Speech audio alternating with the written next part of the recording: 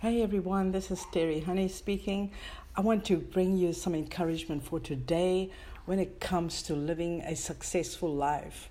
You know, we're busy doing vision casting and promise statements and doing our balance wheel and all of that. Those were on the Live Significantly stream. Isn't it true that everyone wants to succeed in life? You know, I realized that since lockdown, there's been so many things that came to a halt. It also taught us many things about ourselves, our relationships. It brought alignment to some people, spirit, soul, and body. It brought us balance in a way that we could also have rest and patience, so much more. And amidst all of these other challenges that happens, I must say that there's been a divine and a purposeful result with this, which I know is the evidence and the fruit of Holy Spirit in many people's lives. I can attest to that. The thing is, it seems as if people are again getting into that swing of being busy. There's so much to do, so little time. They're grasping at straws again. There's this constant pressing again. It's like the world is going back into that swing. I just sensed it in the atmosphere yesterday, and as I was sharing it, I just felt like I needed to also share it with you today. So however, many people during the lockdown and during times may even feel fearful or anxious about where they are at and what they've got to do. I always say anxiety is fear something in the future. It's about something that hasn't happened yet. So Bible clearly tells us, God says, but be anxious for nothing, but through prayer and supplication, make your request known to God. So the anxiety and the fear is things out of your control. It's the external locus of control. However, you've got to focus on the things that you can control, the internal locus of control. So one of the attributes to success in life is this, my friend, diligence. I want to speak today about this diligence. Some people have the tendency to be lazy lifers. What I mean by this is that it's easy for them to just go with it and just take each day as it comes. They have no purpose, they have no direction, they have no reason to awake in the morning or get out of bed, they have no reason to do anything. You just find them sitting and flashing through the TV channels and lying around on the balconies and sitting in the sun and basking and reading magazines, have no zest for life. Then there are others who are working towards being intentional and purposeful in everything that they do. These are the kind of people that arise before the sun comes up. They are the ones that are joyful and always wearing a pleasant countenance. The kind of people that you want to be around. I always say enthusiasm is catchy. Pass it on.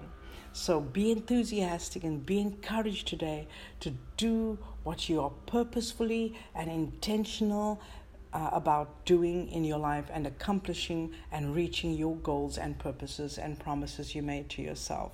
So the scripture says in Colossians 3:23, whatever you do, work heartily as for the Lord and not for men.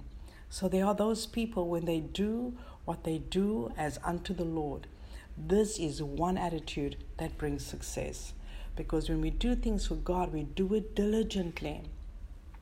Proverbs 12:27 says, whoever is slothful will not roast his game, but the diligent man will get precious wealth. 2 Peter 1:10. Therefore, brothers, be all the more diligent to confirm your calling and election, for if you practice these qualities, you will never fail. Now listen, these scriptures are powerful. This is why the Lord tells us these things. When we are diligent, these are the things that brings you to a place of success. I want to give you another scripture, and I'm going to close off with this. It says, therefore, brethren, be all the more diligent to confirm your calling and election.